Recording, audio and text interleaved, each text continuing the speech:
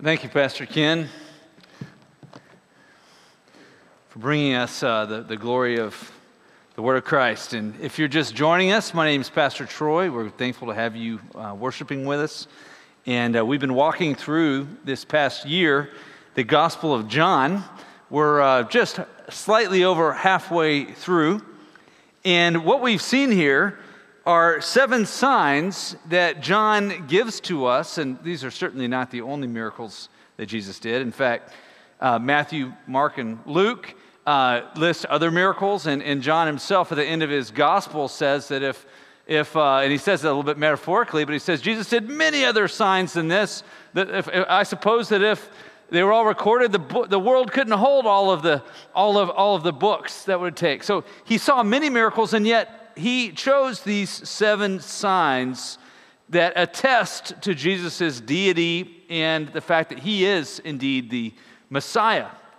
And so in chapter 2, verses 1 through 11, we saw Jesus changing water into wine. Now some of these signs, really only his inner circle really saw, or recognized what had happened. And of course, that was an elemental miracle of recreation. The second sign is in chapter 4, and that was healing the official's son from a distance, something that showed his sovereignty, right? The third sign was in chapter 5 of John, verses 1 through 15, in which Jesus healed the paralytic at the pool of Bethesda. And now this was a more public sign. And then the next one, the fourth sign, was the feeding of the 5,000 in John chapter 6. A very public sign of creation in which Jesus turned just a few loaves and fishes into this huge feast that fed this huge crowd, and all of these people saw his glory at that point. The fifth sign was the walking on water, which was, again, a more private sign for his disciples. And then the sixth sign was one that really was really in the face of the religious leaders, because they had to interact with this man who had been born blind, and they had it verified by his parents. There was no doubt that this was indeed a man who had been blind and whom Jesus had healed, and this was such a miracle that had never been seen before. Never, even in the Old Testament, had a person who had been blind had their sight, their eyes recreated. And finally, we saw last week this incredible miracle of bringing Lazarus, who wasn't mostly dead, right? He was really dead. It had been 4 days, right?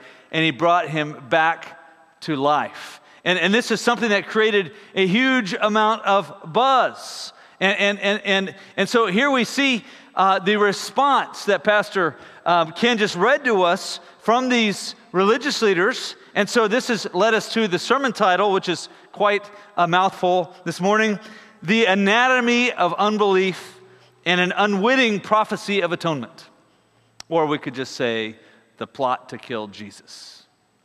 But this is exactly what we see here. And that is, we see what unbelieving hearts really look like. And so we're going to just take a little bit of time this morning in our message here to pull that apart. We're going to dissect that heart of unbelief. And the reason that we do this is not to just mock these religious leaders who were quite wicked in their unbelief, but we want to examine our own hearts. And I'd encourage you, whenever you are faced with the ugliness of unbelief or sin in others, I encourage you to cry out the words of the psalmist in Psalm 139, verse 23 through 24. Search me, O God, and know my heart. Try me and know my thoughts. See if there's any wicked way in me, and lead me in the way everlasting. In other words, there could be shadows of the same sin that may lurk within our own hearts. And so let's look at the anatomy of unbelief. And so the first point that we see here this morning as we consider this text is that the human heart is not neutral towards God. That the human heart is not neutral towards God. The human heart is sinfully depraved, and it acts in its own self-interest. Paul had something to say about this in Romans chapter 3. And he quotes from the Old Testament, "None is righteous, no, not one. No one understands, no one seeks God.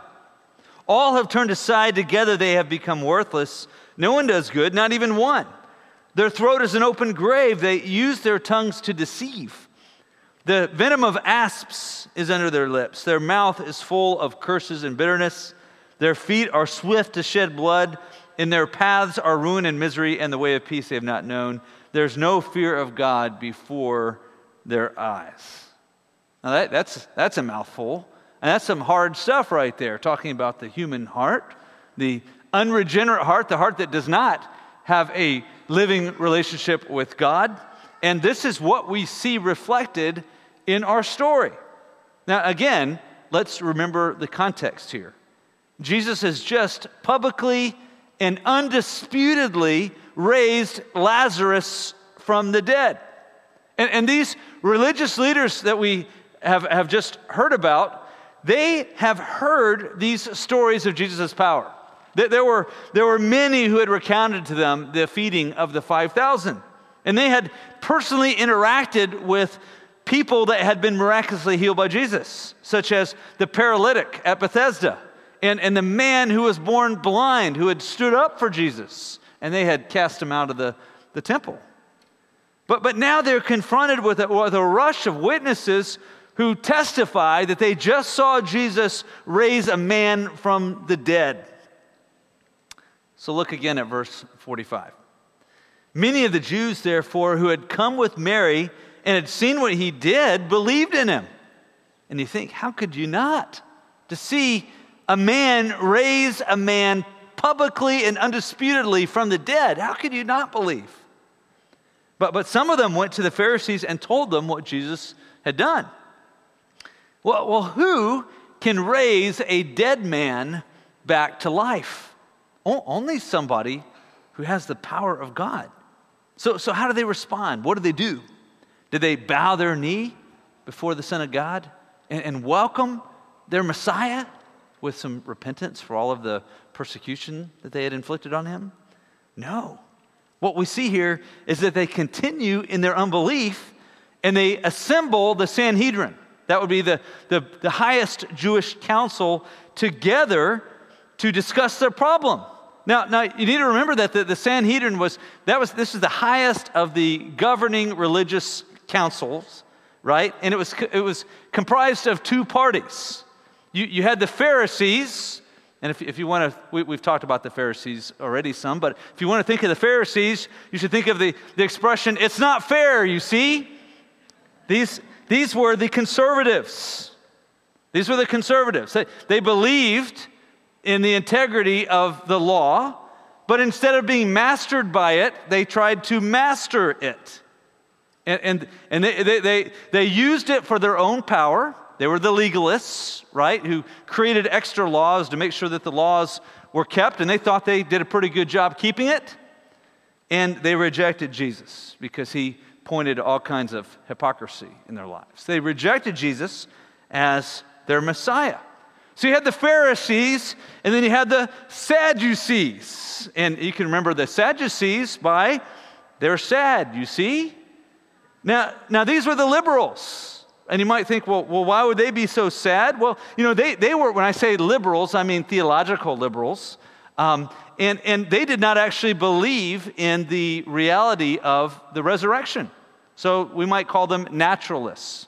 Life is just about what you can see and touch and test with the scientific method, okay? And all this supernatural stuff in the Old Testament, that was great. It was mythology, right? It was metaphorical. And so, frankly, that's just depressing, right? I mean, if you're just going to die and your brain's going to rot in the ground and there's no hope for the future, I'd be sad too, if that's what I believed. So you can see why the Sadducees would be sad, you see?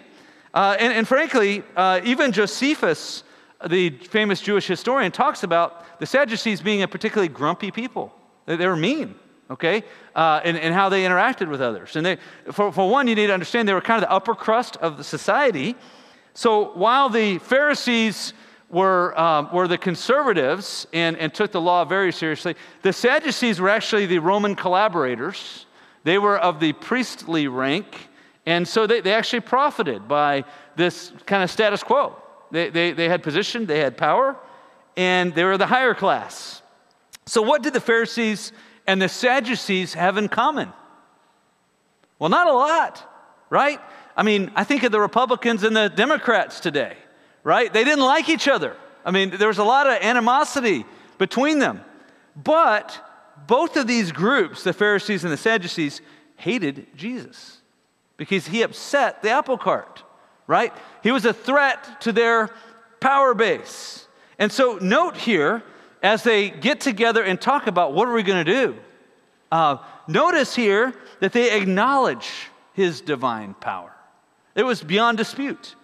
They acknowledge it, but they refuse still to believe in him or to bow their knee before him as their Messiah and as the Son of God and to follow him. And so look at verse 47.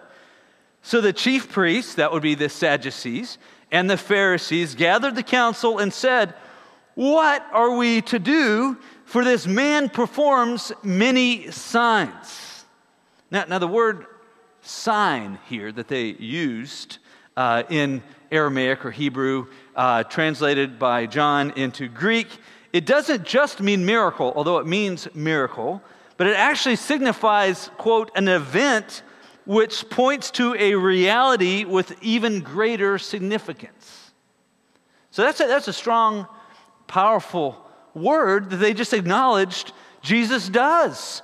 He does these signs. And he said, and they continued and said, if we let him go on like this, everyone will believe in him. And the Romans will come and take away both our place and our nation. Now you need to remember historically at this point, the nation of Israel was a semi-autonomous vassal state of Rome. Several empires had come in and crushed and taken over, and the Romans had come and beat out another empire, and they had allowed the Jews some self-government, although they had garrisons of their own soldiers there. They appointed puppet governors, and they allowed Judaism. They had actually they had a concept of one race, one religion, so they were going to allow the subjugated peoples to follow their religion as long as it did not get in the way of favor or of loyalty to Rome. And so that's why you had the Sadducees who were collaborators. The Pharisees were too, although they were a little more nationalistic. They probably muttered under their breath a little bit more against their Roman overlords. But here you have this governing class of religious leaders who were concerned and loved their position and their power more than they loved God or his eternal plan for their redemption. Now, ironically, about 40 years later, they lost both their position and their power when the Romans captured Jerusalem and leveled and razed the temple in 70 AD. But what we see here is that people believe what they want to believe. Despite undisputed evidence, right? People believe what they want to believe for their own power and self-interest. And so we need to remember, as we're sharing the gospel with people, okay, as we're engaging in apologetics, which we should do, and pointing to all of the reasons to believe, we need to remember that it is not a neutral chess match, where if you can just kind of outwit, outplay, out-argue, get them in a checkmate, they're just going to kind of knock their king over and say, okay, I give up. You beat me. You've proven to me logically why I should believe, and so I'll bow my knee before Jesus Christ. Right? The human will is not neutral. The human unregenerate heart is not neutral, but it is against submission to God. And but for the work of the Holy Spirit, we too, in this room, would refuse him still.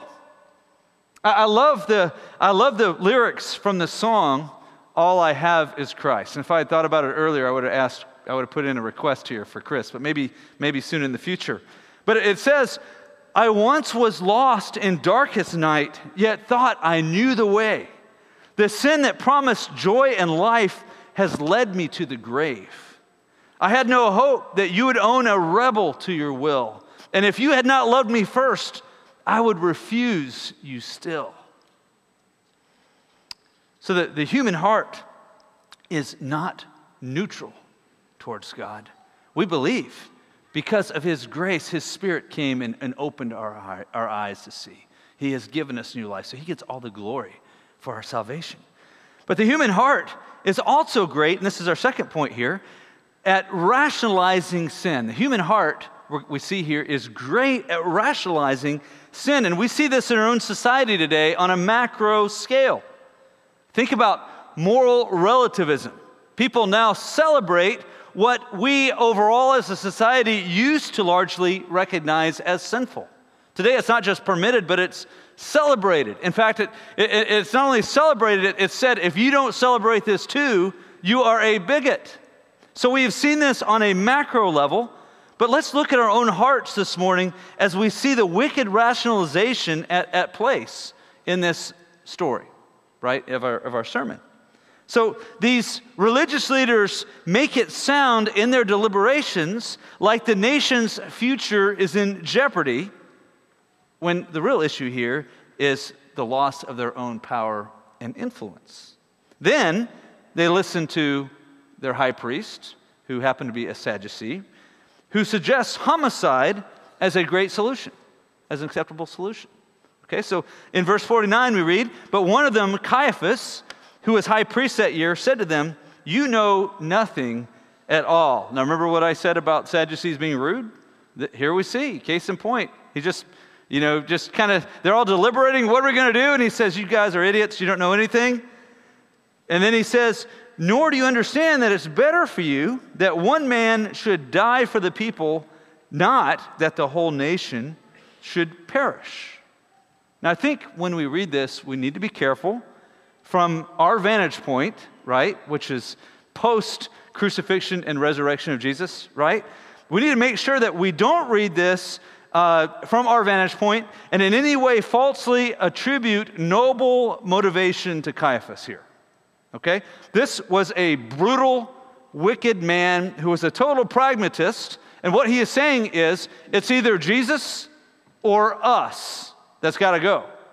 And he's saying, him, right? He's saying, better to kill Jesus than to lose our position and power. But he made it sound good. He rationalized this wickedness. And so we need to beware our own ability to rationalize sin.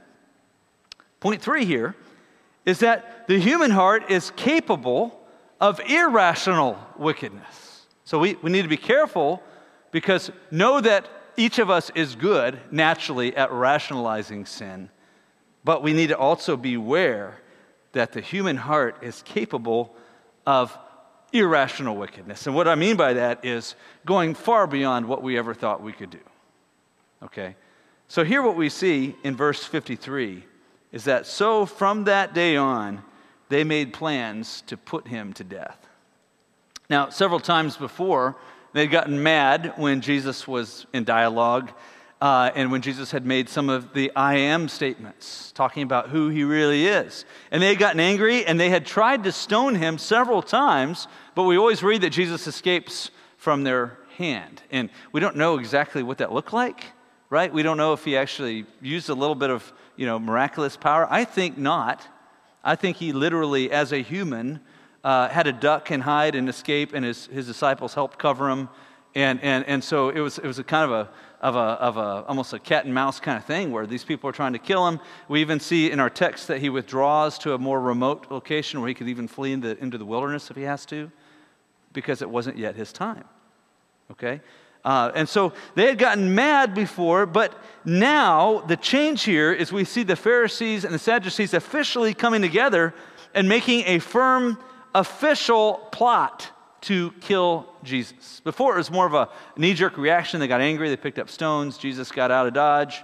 But here now we see a codified plot to kill Jesus. Now we're in John chapter 11, and Jesus is actually crucified in John chapter 19. And what's interesting here is that for the next 7 or 8 chapters, we have all of this taking place in 1 week, right? During the festival of the Passover. And so it's easy to think, well, we're just halfway through. We must be halfway through the ministry of Jesus. No, actually, in John, as John records things, we're right here 1 week before the crucifixion. And so bear that in mind. We're going to read a lot of words of Christ over these next few chapters, or next 7 chapters. But this is it. This is the official plot that led to the very crucifixion of Jesus Christ. And this is when these minds come together and Satan gives them this idea, and it's codified that they are going to try to assassinate or kill Jesus. And they want to do it publicly. They want to shame him. They want all of his followers to be stamped out. And so here's how Jesus responds in verse 54. We read, Jesus therefore no longer walked openly among the Jews, but went from there to the region near the wilderness, to a town called Ephraim, and there he stayed with the disciples. Now the Passover of the Jews was at hand, and many went up from the country to Jerusalem before the Passover to purify themselves. They were looking for Jesus and saying to one another as they stood in the temple, what do you think, that he will not come to the feast at all? So you have all this buzz going on about Jesus.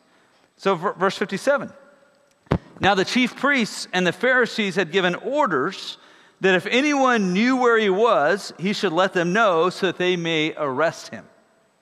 So instead of caring about leading their people in remembrance of the Passover, what we see here is that these religious leaders are totally OCD about getting Jesus, right? And they're enlisting others. In fact, we see in the next chapter that they're willing to not only kill Jesus to get him out of the way, but anyone who would point others to Jesus.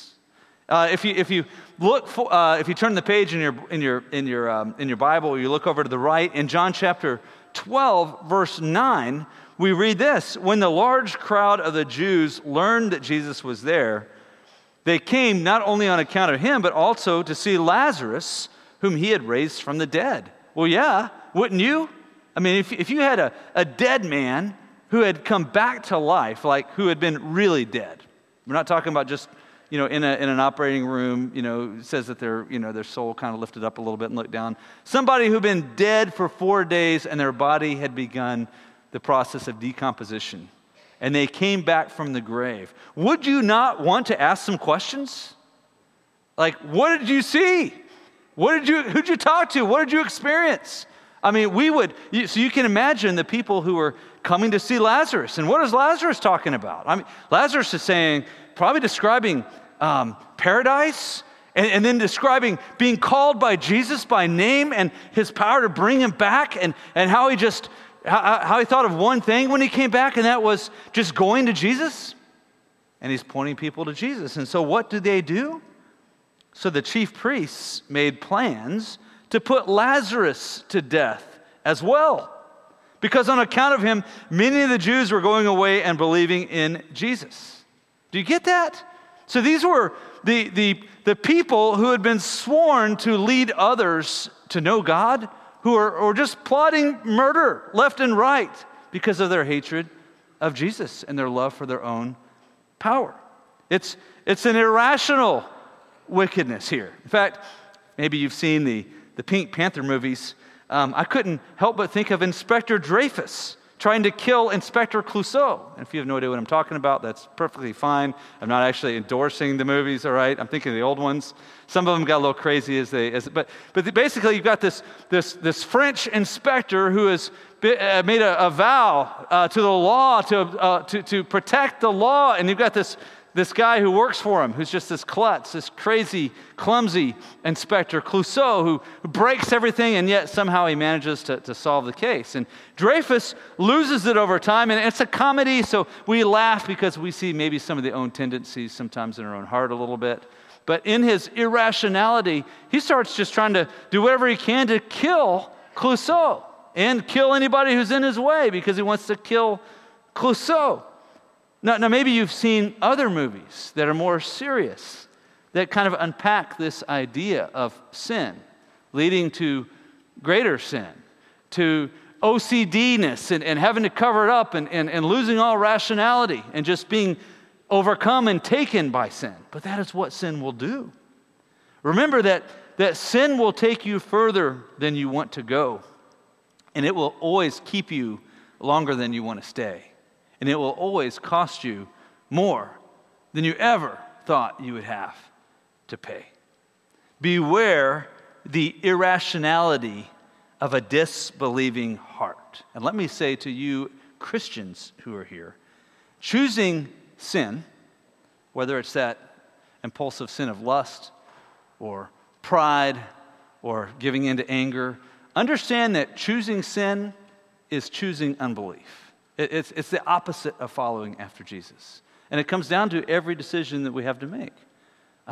It comes down to the moments of our lives. Beware not only our ability to rationalize our sin, beware of our capacity for irrational wickedness. And just look to the cross. And so that's what we're going to do in the second section, part 2. We're going to talk about an unwitting prophecy that we see in the midst of all this of atonement. An unwitting prophecy of atonement. And the reason I call it unwitting is it's made by Caiaphas in his wicked suggestion, his selfish suggestion to kill Jesus. We need to remember, this was a brutal thought made by a heart that was far from God, and yet God, in his providence, turned this wicked thought into a prophecy of our atonement. And that's a big word. We're going to talk about that in a moment here. But God turned this wicked thought of Caiaphas to kill Jesus so as to protect himself and his power and that of the Pharisees and the Sadducees, and as he rationalized it, the nation. God took that wicked thought this man had and actually turned it into a prophetic statement that we should exult in as Christians. So we're going to look at that. But look at verse 51 and 52. Here we read, "He did not say this of his own accord, but being high priest that year, he prophesied that Jesus would die for the nation." And that word "for" is really important. And not only for the nation only, but also to gather into one the children of God who are scattered abroad. Pastor John MacArthur wrote, "God sovereignly turned his wicked, blasphemous words into truth." Let's take a moment here as we think about that.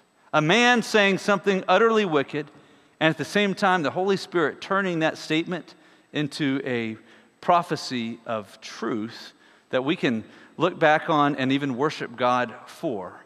And let's just marvel at divine providence. Let's marvel for a moment at divine providence. Now, this is a concept that is greater, I believe, than the bandwidth of our human intellect. So let me just read to you a definition or a statement on providence from the Abstract of Principles at Southern Seminary.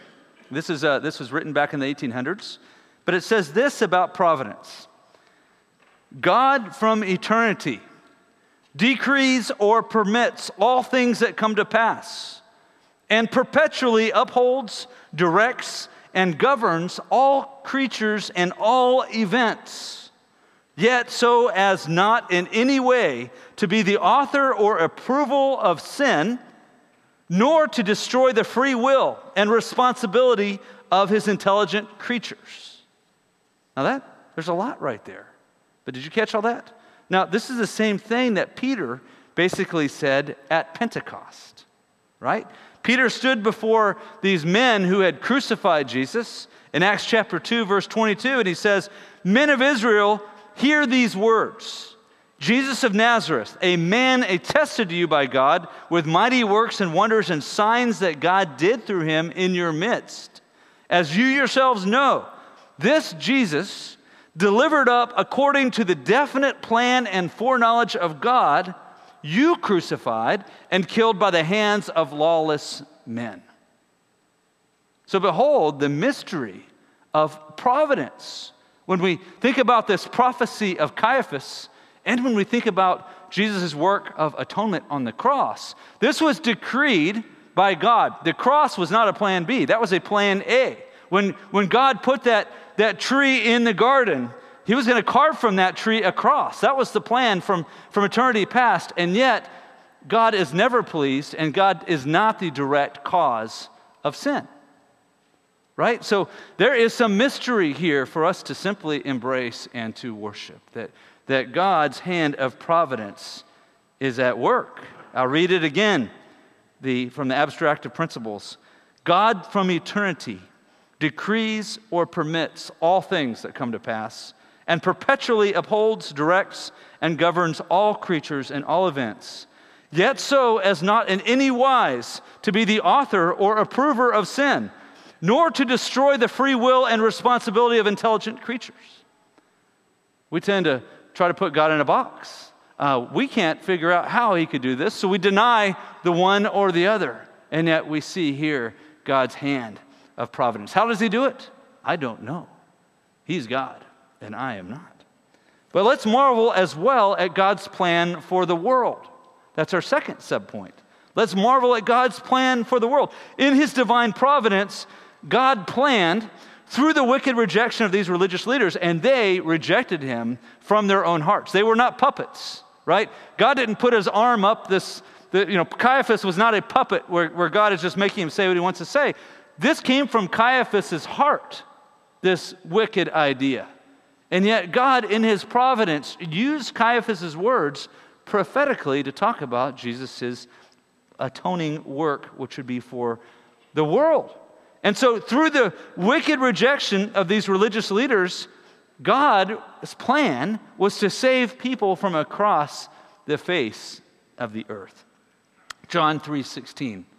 For God so loved the world that he gave his only Son, that whoever believes in him should not perish, but have eternal life. This was God's plan from the beginning, and it was because of his love for the entire world. And we see more specifically in Revelation, the very end of the book, Revelation chapter 5, verse 9, and they sang a new song saying, "Worthy are you to take the scroll and to open its seals, for you were slain, and by your blood you ransomed people for God from every tribe and language and people and nation, and have made them a kingdom and priests for our God, and they shall reign on the earth." So this was God's glorious plan. I mean, we can go back. Denise and I were talking this week about the Tower of Babel, right? What a wicked moment in human history where man came together and decided to build a tower saying, we don't need God. We are going to reign over ourselves. That wickedness of self-autonomy. And did God approve of that? Absolutely not. Was that wicked in his sight? Yes, it was. And yet, without Babel, we would not have Revelation chapter 5, verse 9 through 10. God's plan from eternity past. To have a people from all these different language groups and nations and cultures and this kaleidoscope of beauty worshiping him. And so I hope that you are excited about God's plan for the nations. And I think we should remember that we are some of those ones who were scattered abroad, whom he brought into his family, right? I mean, this is not Jerusalem, right? We are not Israel, right? We are on the other side of the world, and yet he included us in his sovereign plan. And through the wickedness of these religious leaders who rejected their Messiah, God has grafted us into this promise that he made his chosen people, Israel. And so I want to be a part of continuing to make known his plan to all of God's children who are scattered among the nations. All of those people whom he has chosen who will bow their knee before Christ and will believe. I think there's not a greater reason to live than to worship him and to make worshipers among the nations. And so I do hope, as Pastor Robbie reminded us this morning, in 2 weeks' time, I hope that you'll mark your calendars for our missions conference coming up on October 15th and October the 22nd. So in 2 weeks and 3 weeks, this is going to be a great time for us to connect with some of our missionaries and to celebrate his work in redeeming the nations. And I thought Morgan did a good job last week of introing the missions conference and talking about the importance life groups of being ready to represent your missionaries. And if I had to critique Morgan's intro, or maybe Robbie's today, suddenly I got their attention, I would just say one thing they probably didn't emphasize enough.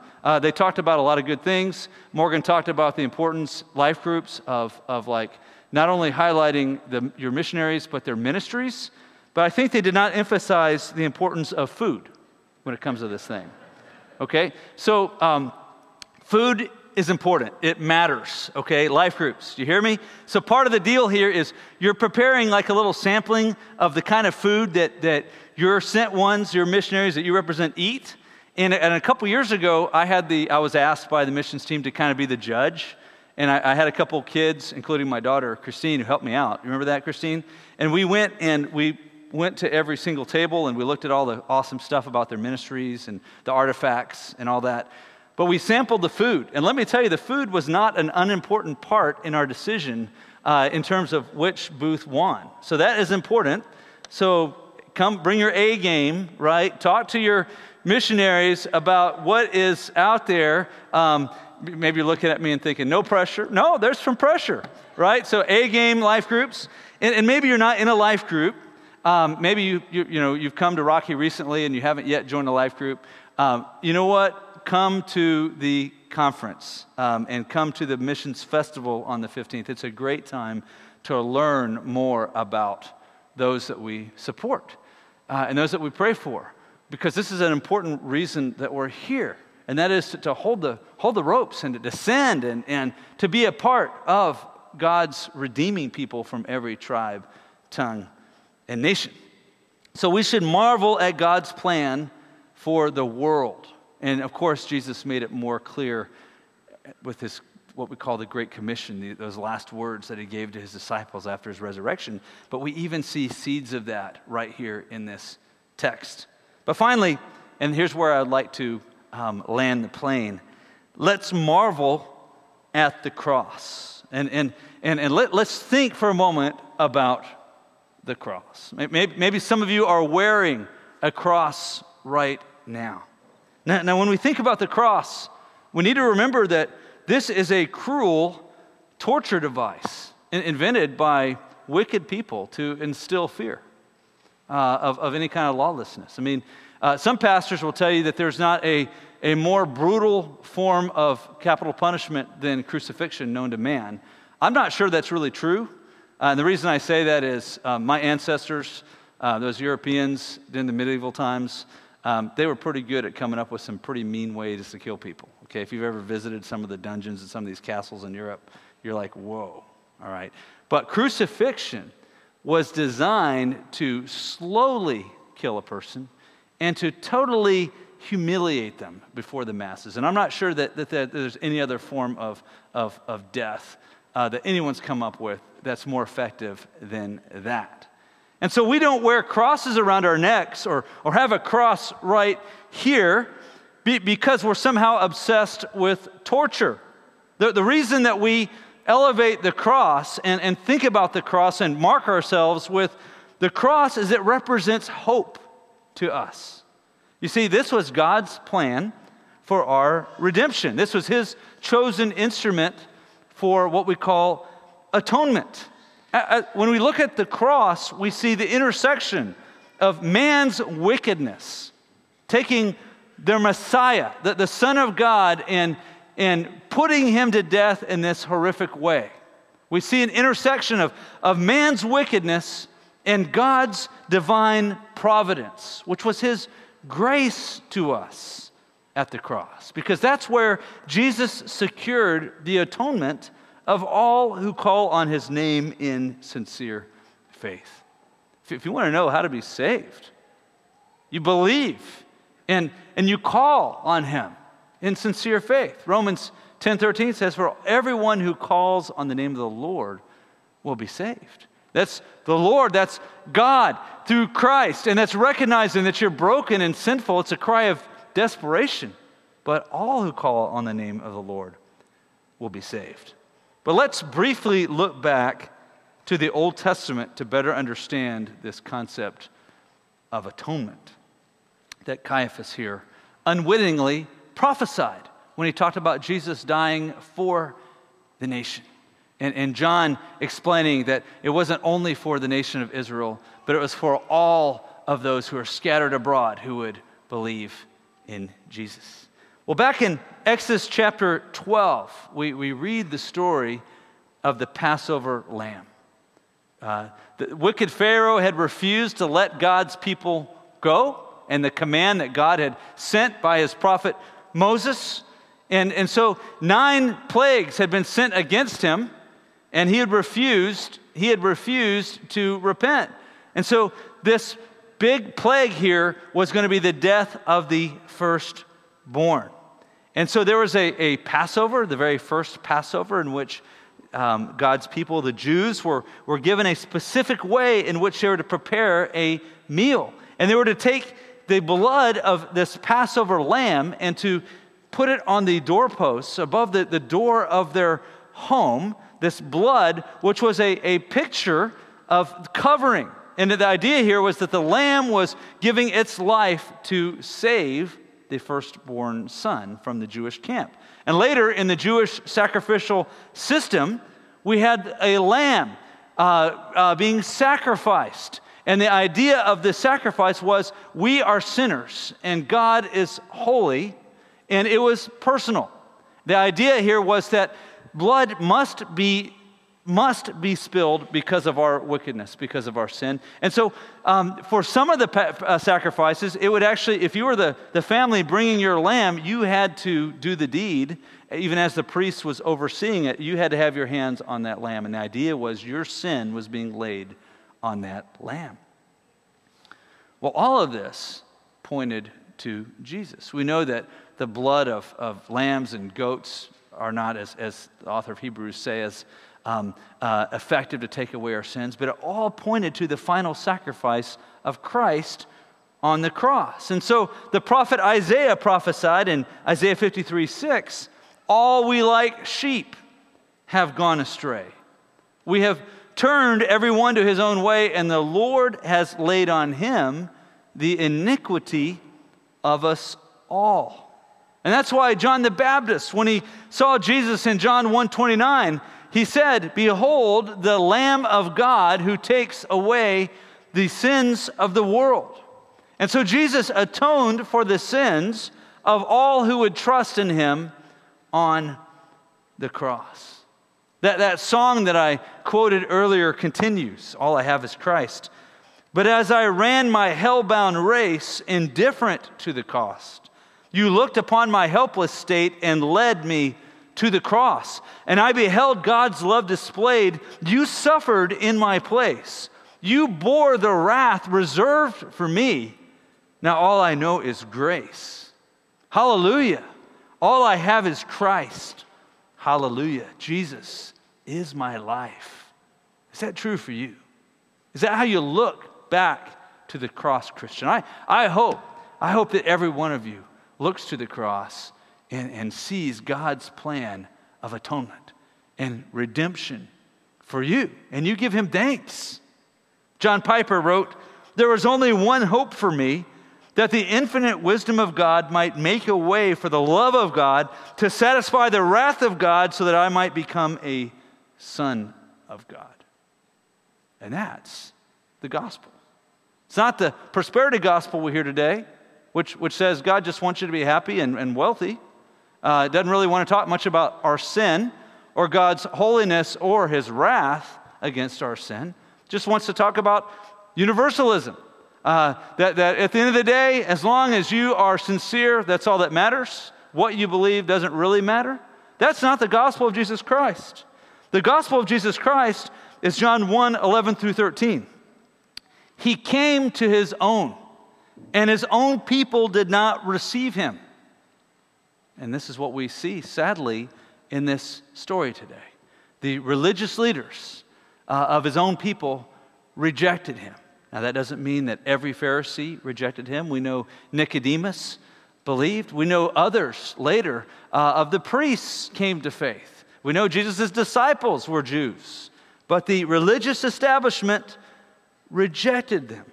But to all who did receive him, who believed in his name. What does it mean to receive Jesus? It means to believe in his name. Not that he was just a cool guru, right? Or an amazing miracle worker, but he was the Messiah, the very Son of God. He gave the right to become children of God, who were born not of blood, nor of the will of the flesh, nor of the will of man, but of God. Let's pray.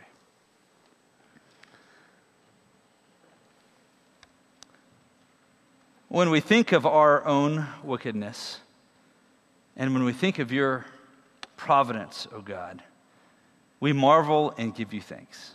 And I pray that that would be the true state of our hearts this morning. Gratitude and worship towards you, and faith towards your Son, our Lord and Savior Jesus. As we do move into a time of communion, Lord, I pray that we would commune with you from humble hearts and grateful hearts. And I pray in Jesus Christ's name, amen.